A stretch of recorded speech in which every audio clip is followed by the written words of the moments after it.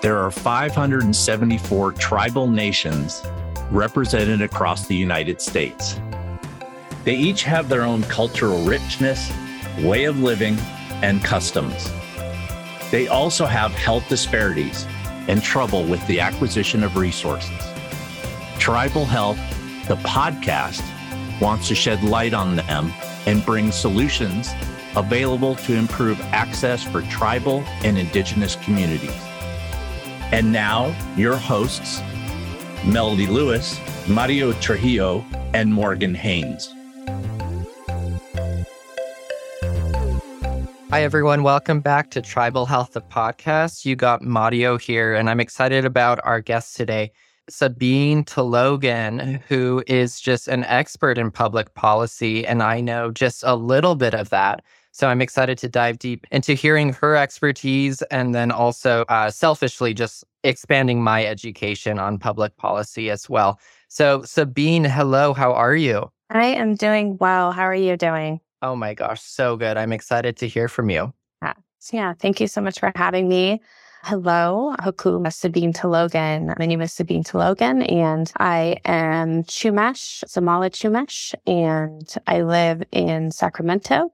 And I am the program officer of California Tribal Fund, which was created to support California-based, California Native-led nonprofits and tribal programs in controlling and protecting their food systems, water, languages, traditional ecological knowledge, and land. And I'm very grateful to be in this position. And it's relatively new. I just started in March. Oh, awesome. Congratulations. Thanks. And you're starting at, this is all necessary work, of course, but I feel like it's been enhanced and the media is enhancing the need for this kind of work around our nation. So you're coming in at a crucial time then. Yeah. So the California Tribal Fund just started, I believe, in 2020. And it's really coming from this idea, this truth that California is a special and specific place. And we share an identity as California Native people. And we share a history and an experience.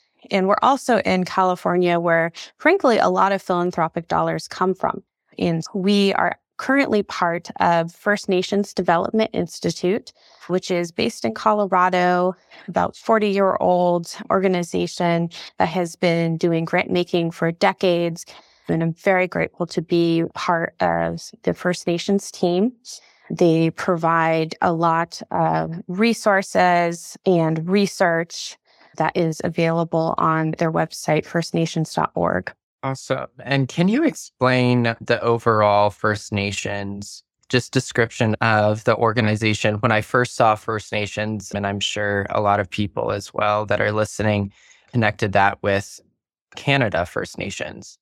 Yeah, the mission of First Nations Development Institute is to strengthen American Indian economies and support healthy Native communities. We really focus on some key areas that include strengthening tribal community institutions, investing in Native youth, advancing community asset building strategies, nourishing Native foods and health, which is something that the California Tribal Fund does a lot of as well. And of course, stewarding Native lands. And it's somewhat well-known Native nonprofit that works nationwide and has been around since 1980 and has been making grants since 1993. So a lot of grant writers will know about First Nations Development Institute. Okay, awesome. That's good to know. And I'm reading your bio as you're talking as well, and your experience is just incredible. Can you dive into how you connected with tribal affairs in California state parks? When I hear Parks and Rec, I think of Parks and Rec, the TV show, and Leslie Knope, and creating a space and respecting the land, cultivating it, and protecting it. How does that relate to your work now? Yeah, so I went on a journey. So I went to school for public policy. I ended up with a health focus, and then I immediately got my master's in public policy after my bachelor's. And while I was there at Mills College, I had the opportunity to be mentored by some fantastic Native women, including Esther Lucero, who is currently the CEO for Seattle Indian Health Board.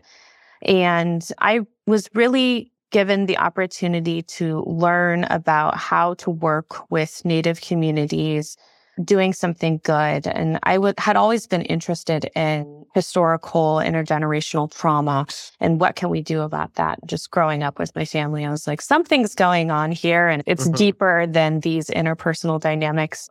My first job out of grad school was working at the California Consortium for Urban Indian Health.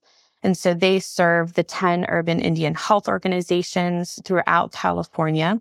And of course, California is thought of as quite an urban space. But even with that, and even with a resource, the California Consortium for Urban Indian Health Organizations are quite neglected and are not really thought of always when policymakers are thinking about Indian health.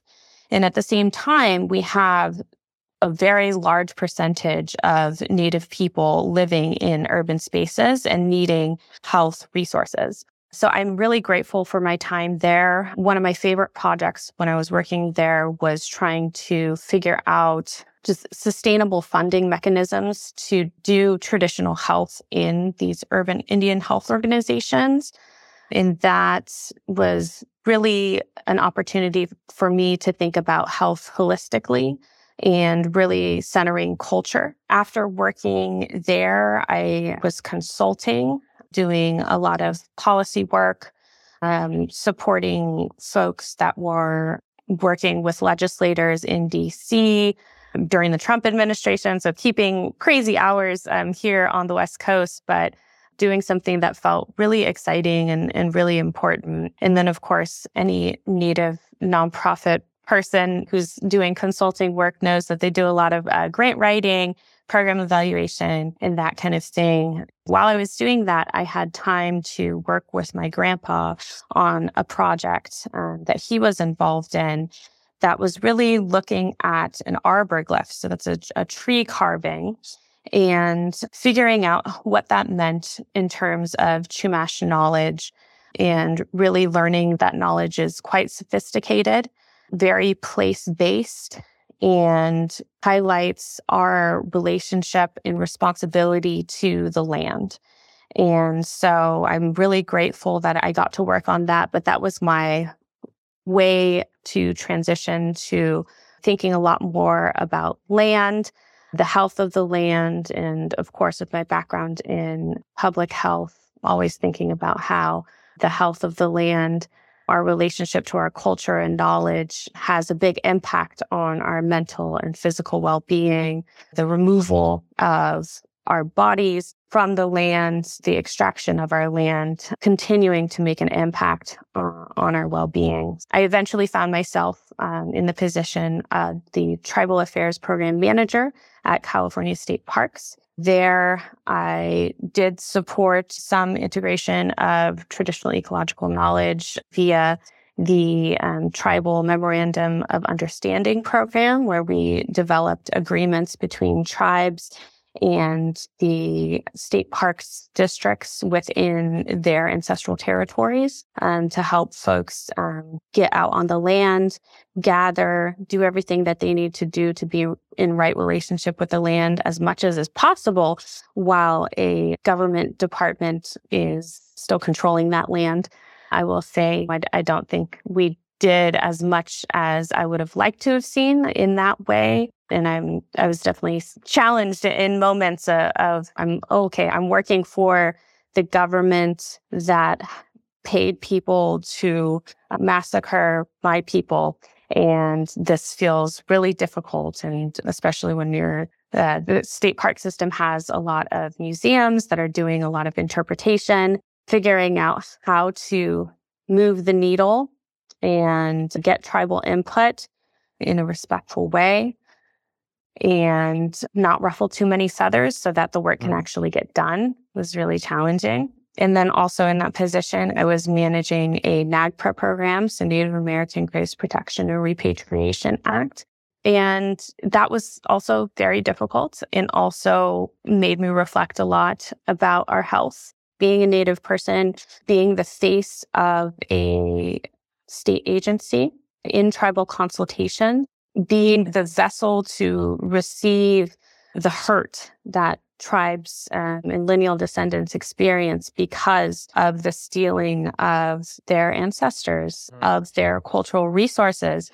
Knowing that my ancestors and my people's cultural resources are also impacted by that. And by impacted, I literally mean folks in boxes, not where they're supposed to be, wanting to go home. And so that obviously had a huge impact on my mental health and has a big impact on Native people all over California because we are quite literally scattered. And bringing people home, rematriation, bringing the land back will have a huge impact on our health, on our ability to be balanced and navigate the world in a good way. But I essentially wanted to focus on the good things. I wanted to have the opportunity to approach tribes, work with tribes in California, and have something positive to tell them. And I was recruited by the California Tribal Fund, part of First Nations Development Institute, by Rebecca Tortis, who is our boss now. And I am really grateful. We do a lot of really good work, but I'm just really grateful to be reaching out to tribes to be like, hey, we have some resources. This is what we do. How can we work with you to make all of the good things that you need to happen actually happen? Wow. Okay. Not only do you address and make the problems visible, you bring active solution and active change to that. So thank you for that. And that must take a lot of research, but you have a ton of experience in various levels. Something that you said was holistic health, right? Holistic care.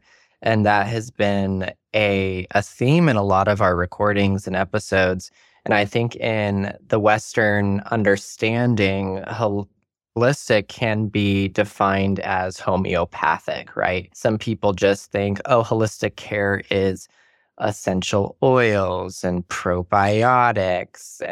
But holistic truly is, like you said, is from the land to the ends of the earth. Everything affects everything. And like you mentioned, everything in one paragraph: generational trauma, the land, the health of the land, the food that grows, the sounds around us, the people around us. And that's holistic. And what you're doing right now and what you have done in your experience is truly bring holistic care to the forefront of your focus and your work.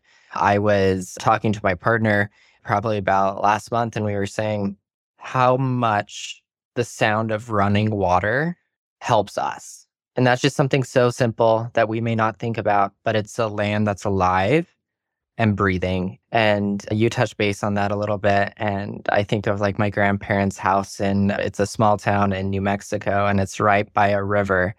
And I felt like every time I would go up there, I'd feel more alive if the river was running, and I'd feel sad if it was dry. And not so much we would go there every single time we would be up there, but it's listening to the land. And I just wanted to affirm you in saying holistic care, because that's been a major theme in a lot of our recordings. And the understanding is a little skewed in the Western world of identifying that as homeopathic care, which in reality, it's all care together, which then enhances our well-being, which you are exactly doing. Even people may define public policy as not that, right? They may look at it as lobbying and activists only. But I think I'm understanding correctly. You're just looking at all health, truly, and enhancing those communities and serving them in a great way, in an active way, like you're doing something, which is really cool.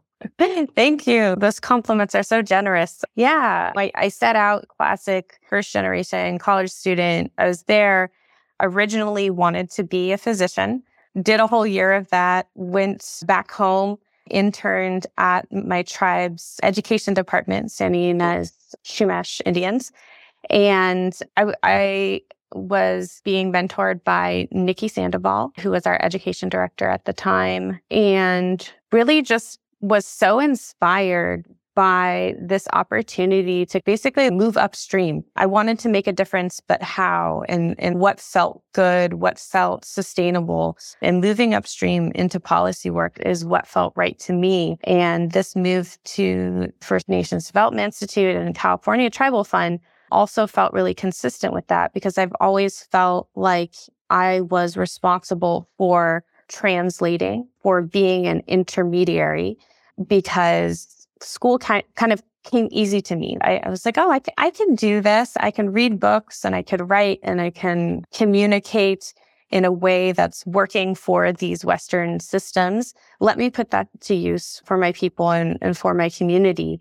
And now that I am in the funding space, which is awesome, and I'm really grateful to be, and also a little bizarre to be like, okay, so now I have the resources. I'm not like seeking the resources, but we still are seeking the resources because we are an intermediary funder. So we basically work with bigger private philanthropic organizations to help fund tribes. They want to fund for tribes, but they don't know how. And most of our funding is relationship-based. I think maybe 80% of our funding. And so we spend a lot of time being a community, going to community events, learning what's going on, but, also reading things and just staying on top of everything that's going on in the state. And we really do a lot of our funding through conversations and setting up meetings with the folks that are doing the work on the ground to learn, what are you doing? What do you need?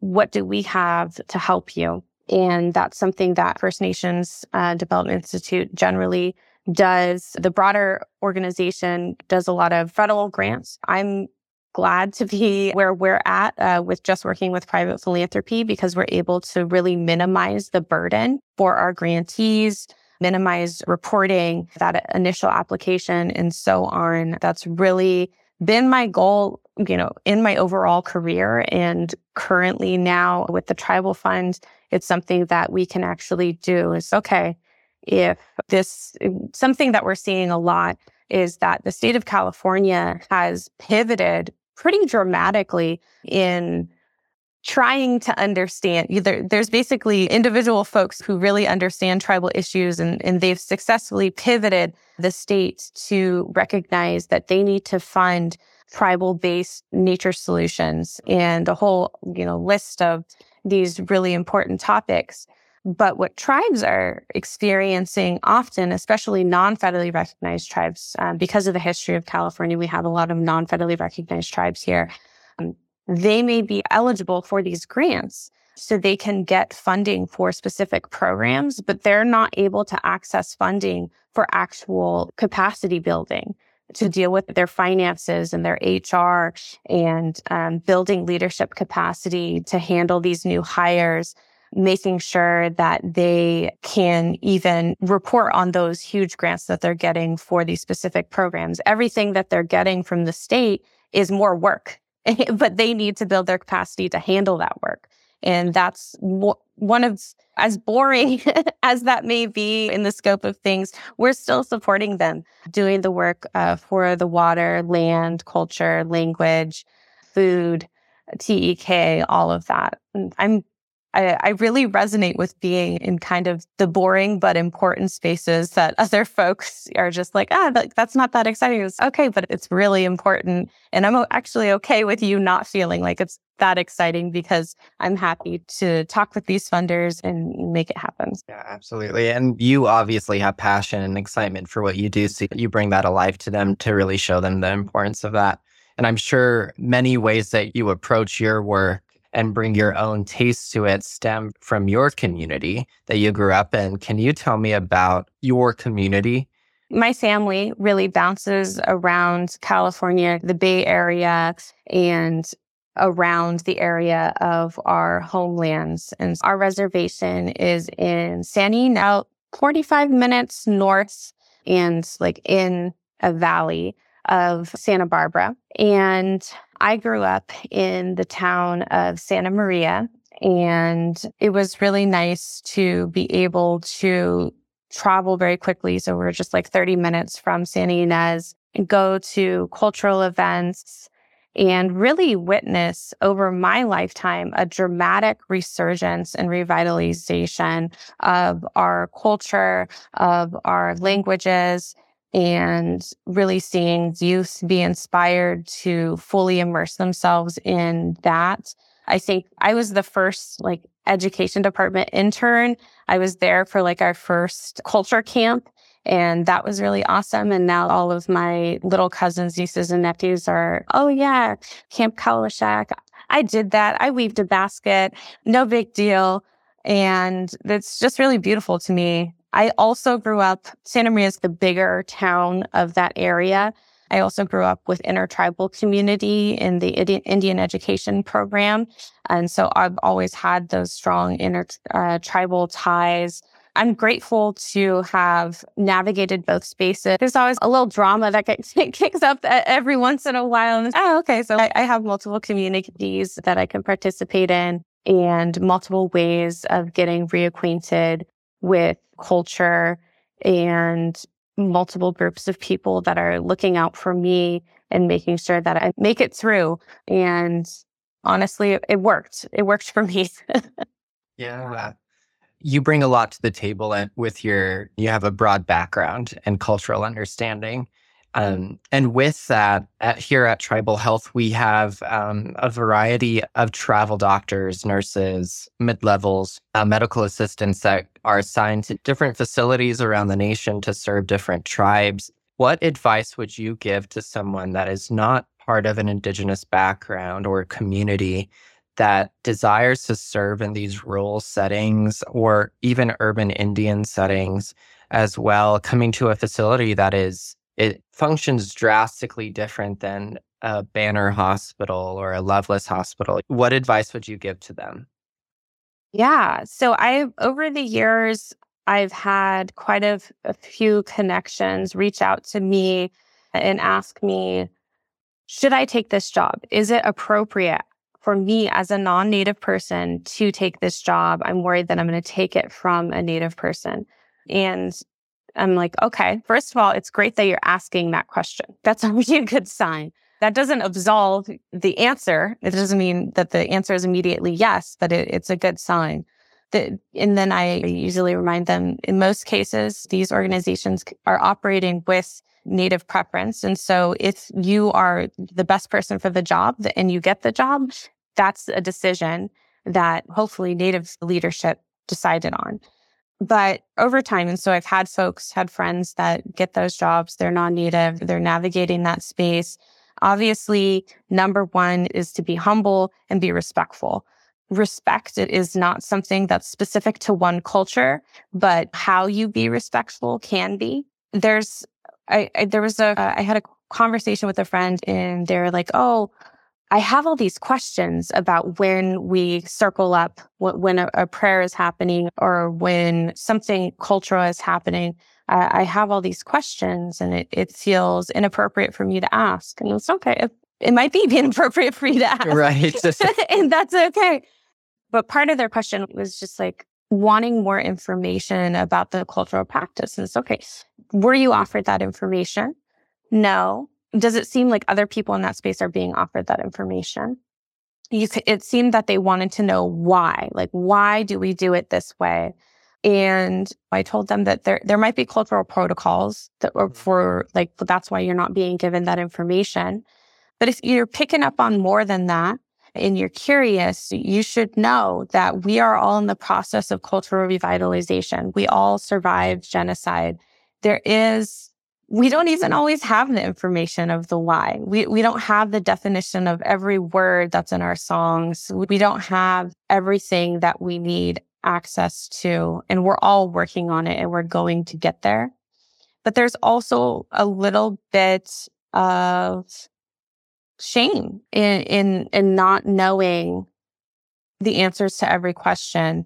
And it's not going to feel good if a non-Native person is trying to push the envelope. So all you can do is be as present as possible and have conversations with people that it's appropriate to have conversations with and pay attention to timing. But Native people can tell when a non-Native person has been in community with us for a long time. And it takes a lot of training. And sometimes I've asked those non-Native people, like, how'd you get like that? Who was mean to you? Who taught you in a way that you can operate with protocol now? And they usually have some anecdote, but overall, it's just time spent. You have to make that commitment if you want to do the work in a good way. Absolutely. And I think like you said, sometimes asking questions can be inappropriate and it's conflicting too. In diversity, equity, inclusion, and cultural trainings, we always say, don't be afraid to ask questions. Always ask questions. But sometimes don't ask a question. And it's contradicting, but that is the definition of being cultural. And like you said, just integrating yourself or going up to the correct person and asking those questions and being mindful of your words while asking questions. And that starts the conversation. Absolutely. And thank you for that advice. We get a lot of questions and our recruitment team gets a lot of questions about these facilities, and each community is so radically different. Each community has different cultures and ways of approaching people and understanding and communication. But the answer is being culturally humble. And yes, that's broad, but you explained it very well. So thank you for that. And thank you everyone for joining. We're going to wrap up here. And Sabine, I hope that we can do a follow-up episode with you to catch up and see what you're working on. I know you're pretty fresh to this new role. So maybe in the fall, we can reconnect and see what you're working on. And hopefully we can work together in the future and spread into California over there. But it's always good to make connections, especially in the community. So thank you so much for joining us. Awesome. Thank you so much for having me. Yeah, absolutely. And thank you everyone for joining Tribal Health, the podcast. We'll be back in a couple weeks. Thank you for joining us for this episode of Tribal Health, the podcast. We hope you enjoyed today's guest. For the show notes, resources, and more, please visit podcast.tribalhealth.com. If you want to learn more about how tribal health can be a solution to health disparities, please visit us at www.tribalhealth.com.